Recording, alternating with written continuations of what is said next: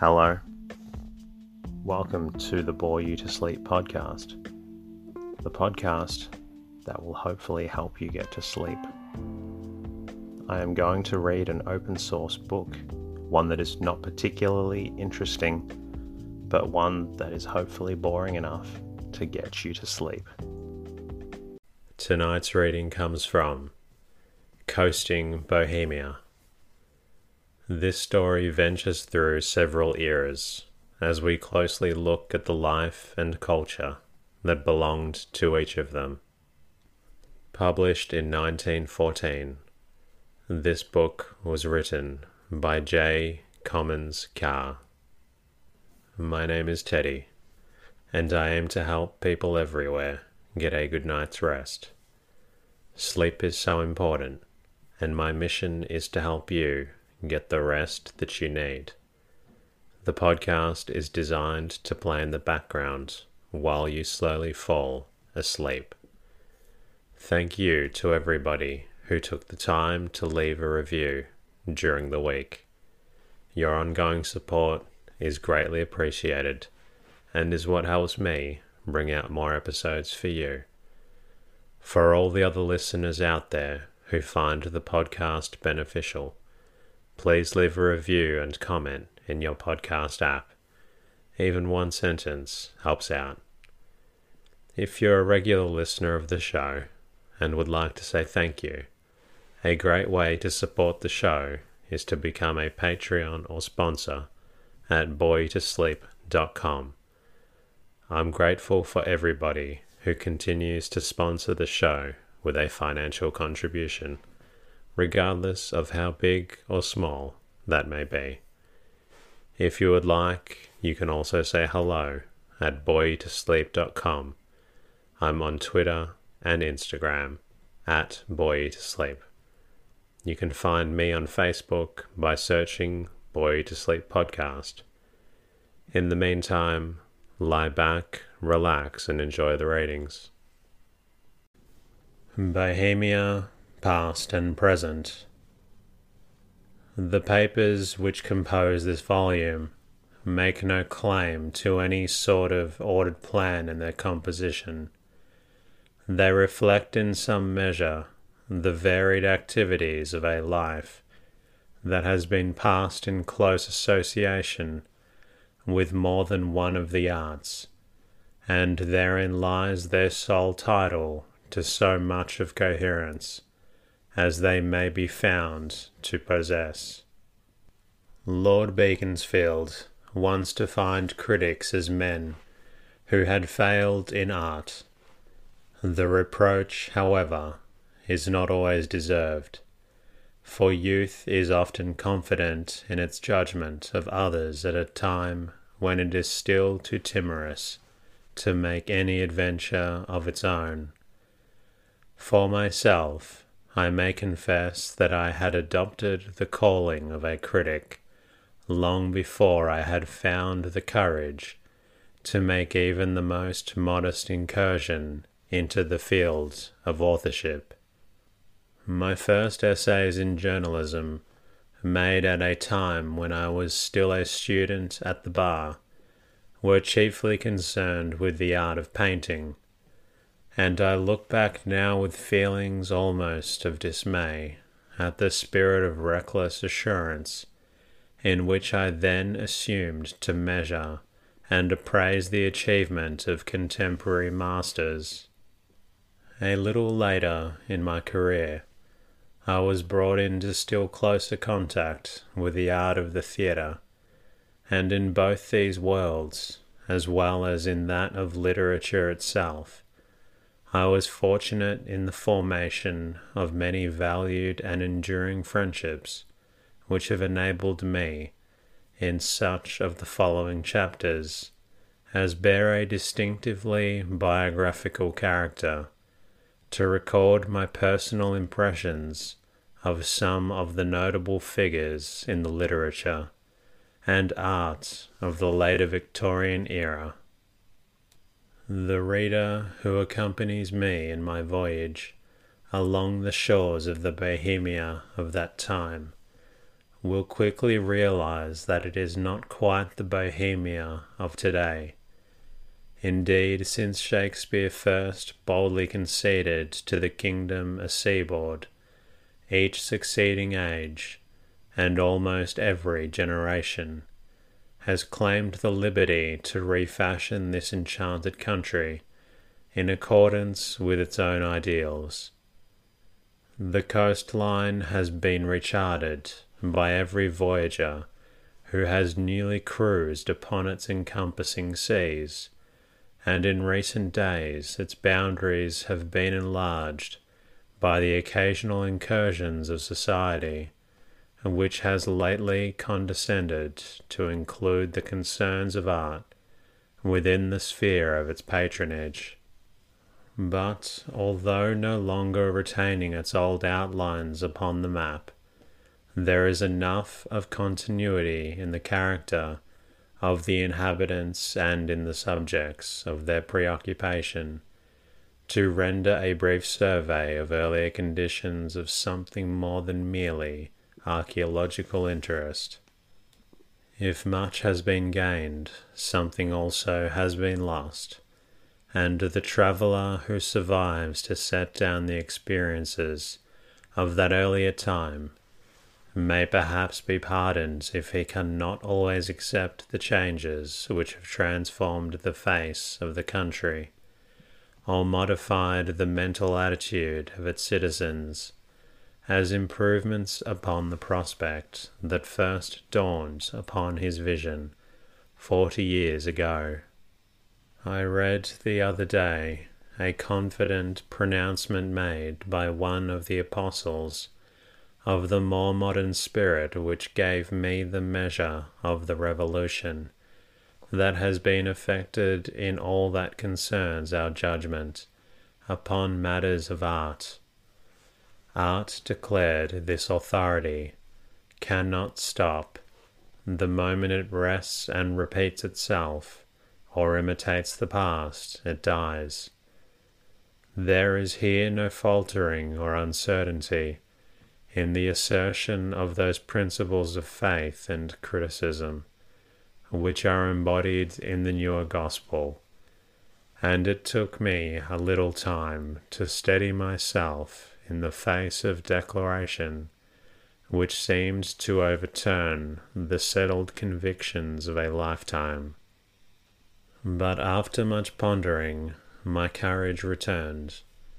I perceived that apart from the underlying truism that life implies movement, and that art, as its image, must share its vitality, there is nothing here that is not highly disputable or wholly false. Art indeed never stops, but it does not always go forward. The movement perceptible at every stage of its history has been as often retrograde as progressive, and although it can never repeat itself, there have been again and again long seasons of rest, when after a period of great productivity, the land which has yielded so rich a harvest lies fallow. But the final clause of the proposition, the imitation of the past heralds approaching dissolution, is demonstrably untrue of every great epoch of artistic activity. A fearless spirit of imitation, born of the worship yielded to the achievements of an earlier time, may, on the contrary, be claimed as the hallmark of genius, and is indeed most frankly confessed in the work of men of unchallenged supremacy. Raphael exhibited neither shame nor fear in the frank reliance of his youth upon the example of Perugino. The painting of Titian, with an equal candour, confesses the extent of his debt to Giovanni Bellini and Tintoret, who certainly could not be cited as a man deficient in the spirit of independence, made it his boast that he combined the design of Michelangelo with the colouring of Titian, while of Michelangelo himself we have it on record that in one of his earlier efforts as a sculptor, a deliberate imitation of the antique carried him near to the confines of forgery. And when we pass from individuals to the epoch which produced them, was not the main impulse which governed the movement of the Renaissance inspired by a renewed sense of the beauty that was left resident in the surviving examples of the art of the antique world? And all later time yields a similar experience. That newly born spirit in modern painting, associated with what is known as the pre-Raphaelite movement, rested upon the untiring effort of its professors to recapture the forgotten or neglected qualities of the painting of an earlier time, not indeed of the time which was its immediate forerunner, but of that still younger day when by simple means, and with technical resources not yet assured, the earlier painters of Italy sought to interpret the beauty they found in nature. The spirit of imitation, conscious and unabashed, was of the very lifeblood of the movement, and it was in their devotion to that period of Italian painting which preceded the crowning glory of the Renaissance, that the artists whose work constitutes the most important contribution to the painting of modern Europe were led to a stricter veracity in the rendering of the facts in nature which they sought to interpret. But the men who laboured in that day were not greatly affected by the declared ambitions of the present generation. Originality had not yet been accepted as the cardinal virtue in any of the fields of imaginative production, and the illusion of progress, which may be said to rank as the special vice of the moment, found no place in the teaching of the time. Thinking over this widely desired and much vaunted quality of originality in art, I was minded to turn to old Samuel Johnson to discover what particular meaning was then attached to a term that is now in such constant use. But my curiosity was baffled, for I discovered, to my disappointment, that this much treasured word finds no place at all in the pages of his dictionary. The world is therefore free to conjecture in what way, if he were living at this hour, that sane and virile intelligence might have sought to describe it. As applied to matters of art, whether literary or pictorial, he would perhaps have been tempted to define it as a word in vulgar use employed to indicate a vulgar ambition, but without burdening the great lexicographer with views which the existences of the time did not provoke him to express. This at least may be confidently affirmed, that the pursuit of whatever virtue the word implies can have no place in the conscious equipment of any great artist. Certainly it was unknown or unregarded in every great epoch of the past. It is impossible to think of even the least of the mighty race of Florentine painters, from Giotto to Michelangelo, sparring one foolish moment from the eager intentness of their labour to ponder whether the judgment of after-time should hail their work as original. That work, in common with all else that is produced in obedience to the impulse which is constantly shaping the beauties of the outer world till they are tuned into harmony with the spirit resident in the breast of the artist, had no need of any spur to production, beyond that which is provided by a reverent love and an unceasing devotion, and it survives to prove, if proof were needed, that this boasted attribute of originality, though it may fitly find a place in the epitaph upon an artist's tomb, never since the world began formed any part in the impulse that governed the work of his hand. The undue importance now assigned to this coveted quality of originality is partly the outcome of the illusion to which I have already referred, that art is in its nature progressive and is in fact constantly and steadily progressing. It must be obvious, however, to any one who has followed the fortunes of the imaginative spirit in the past, that history affords no warrant for any such pretension. In whatever field of artistic industry we choose to enter, in the world of letters no less than the world of art, strictly so called, the testimony of the ages bears witness to the fact that the sense of restless and unceasing movement is not always accompanied by any real advancement. Fate has scattered over the centuries with impartial indifference to the onward march of time those signal examples of individual genius which mark for us the summit of human invention. No one supposes that Dryden was a greater dramatist than Shakespeare, because he came later.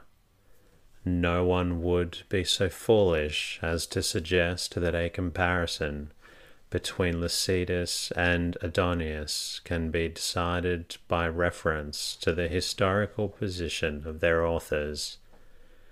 And yet it is not difficult to understand how in our modern day this illusion of progress has fastened itself upon the judgment and consideration of the things of art. The rapid strides made by science during the last 50 or 60 years, yielding at every step some new discovery to arrest the admiration of a wandering world, has not unnaturally bred an inappropriate spirit of rivalry in the minds of men whose mission it was to deal with the widely divergent problems of the imagination. Indeed, it is easy to discern in the literature of the Victorian era that some of its professors were apt to be haunted by the fear that their different appeal might be partly overborne or wholly silenced unless they too could prove to the generation that what they had to offer for its acceptance registered something of a like superiority to the product of earlier times. The sense of inexhaustible variety, characteristic of all art that truly images the spirit of man, has by a false analogy been confused with the onward march of science, where every addition to the accumulated harvest garnered in the past uplifts each succeeding generation upon the shoulders of its forerunner. Art cannot compete on such terms, and any comparison so conducted must relegate its claims to an inferior place. Yet though so much may be freely confessed, it does not therefore follow that its unchanging appeal is to be counted as an unequal factor in shaping the destinies of humanity. The work of the man of science, however preeminent the place assigned to him in his generation, must of necessity yield place to the larger discoveries made by even the humblest of his followers, while the work of the artist, the outcome of individual vision, engaged upon the unchanging passions of man and the unfading beauty of the world he inhabits, stands secure against any assault from the future, in its nature distinct from all that has preceded it, as from all that may follow in the time to come. But there are recurring seasons in the history of every art, when the worker becomes unduly conscious of the medium in which he labours, and correspondingly forgetful of the truth he seeks to interpret. It was this that Wordsworth had in his mind when he urged upon the poet the necessity of keeping his eye upon the object, and it is not difficult to perceive how easily, in the present hour, the reiterated demand for originality, enforced by the vulgar illusion that art to be a living force must be a progressive force, invites the invasion of the charlatan. It would perhaps not be too much to say that the little corner of time we now inhabit constitutes a veritable paradise for the antics of every form of conscious imposture. But this fact, even if it be conceded, need not greatly disturb us. The patient labour of men, more worthily inspired, still survives. The more aggressive spirits in every department of art, who in their haste to secure the verdict of the future are eager to cast overboard the hoarded treasure of the past, may find when time's award comes to be recorded, and that they have won nothing but the gaping wonder of the fleeting moment. The judgment of prosperity refuses to be hustled, however loud or shrill the voices that call upon it, and we may take comfort in the thought that the whispered message, perhaps only half audible in its generation, has often been the first to win the ear of the future. There are men in every walk of life who would seem deliberately to shun the outward trappings of their calling. During his later years, when I knew Robert Browning well, it always appeared to me that he was at particular pains not to make any social appeal which could be held to rest on his claims as a poet.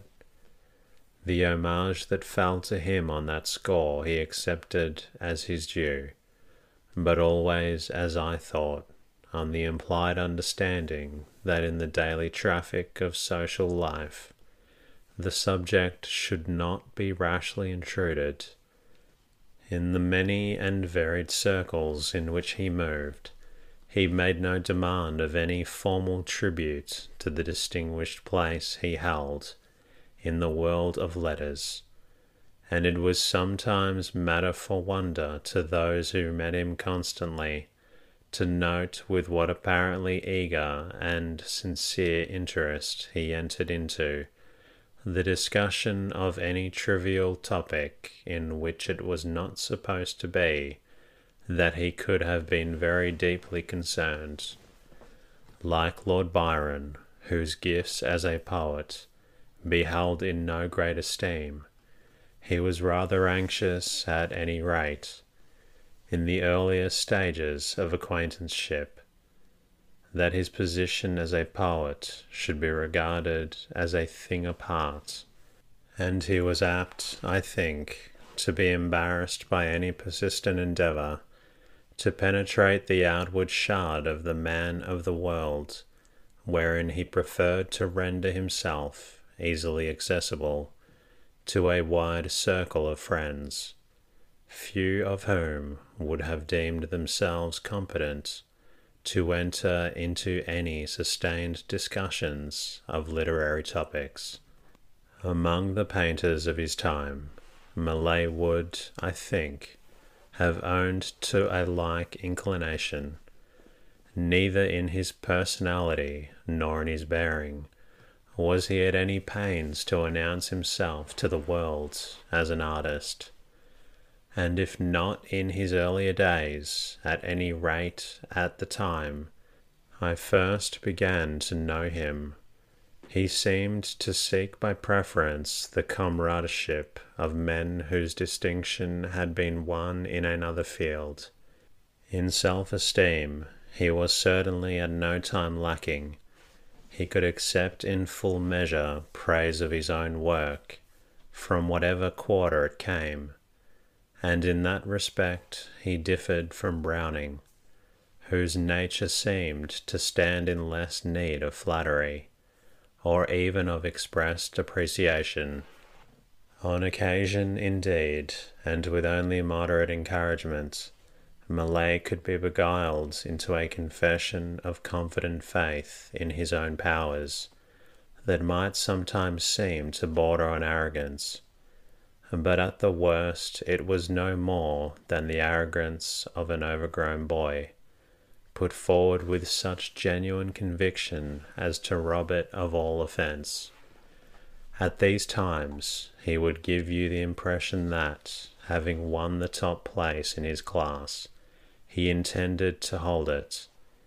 He could not readily endure the thought, or even the suspicion, that there was anybody qualified to supplant him, and he was apt to be impatient, and even restive, when other claims were advanced, as though he felt the world was wasting time, till it reached the consideration of what he was genuinely convinced was a higher manifestation of Arctic power. And yet the judgments upon himself, even when they were delivered in the most buoyant and conquering spirit, never left the savour of pretentious vanity. There was an air of impartiality that I think was genuine, even when his self-esteem was most emphatically expressed, as though he were recording the award of a higher tribunal, in whose verdict his own personality was in no way involved. And then there was so much that was immediately lovable in this man himself as distinguished from the artist.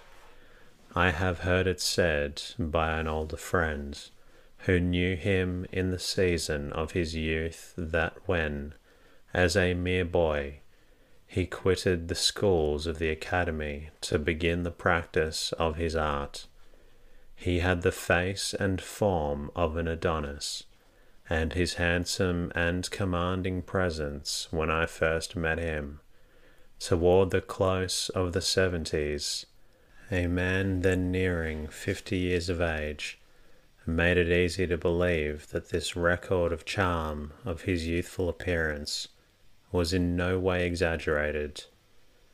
And yet the frank outlook of the face, with its clear blue eyes, and firm yet finely modelled mouth, though it spoke clearly of power and resource, and betrayed in every changing mood of expression the unconquerable optimism of a nature that retained its full vitality to the last, did not, I think then, or at any time, yield any decisive indication of the direction in which his gifts were employed.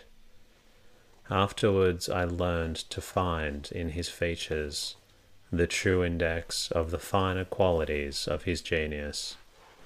But at our first encounter, it seemed to me rather that I stood in the presence of a robust personality that had been bred and nurtured in the free air of the country. It was always, indeed, easier to think of him as one of a happy and careless company during those annual fishing and shooting holidays, in which he so greatly delighted, than to picture him a prisoner in a London studio, arduously applying himself to the problems of his art. And in point of fact, he always brought something of that sense of breezy, outdoor life into the spacious studio at Palace Gate. Perhaps if he could have followed his own inclination, he would have passed a greater part of his life on the banks of the northern river that he loved so well, quite in the later years of his life, when he was rebuking his old friend and comrade, Holman Hunt, upon a too obstinate indifference to the taste of this time. He said to him, "Why, if I were to go on like that, I should never have been able to go away in the autumn to fish and shoot. You take my advice, old boy, and just take the world as it is, and don't make it your business to rub up people the wrong way."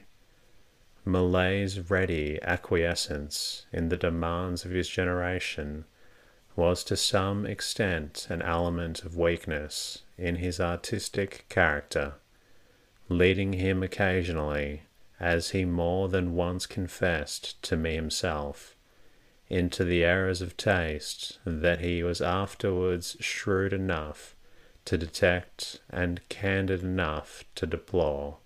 But however far he may on occasion have been led astray towards a certain triviality in choice of subject, this tendency never impunged or injured his integrity as a painter in the chosen task he had set himself to accomplish.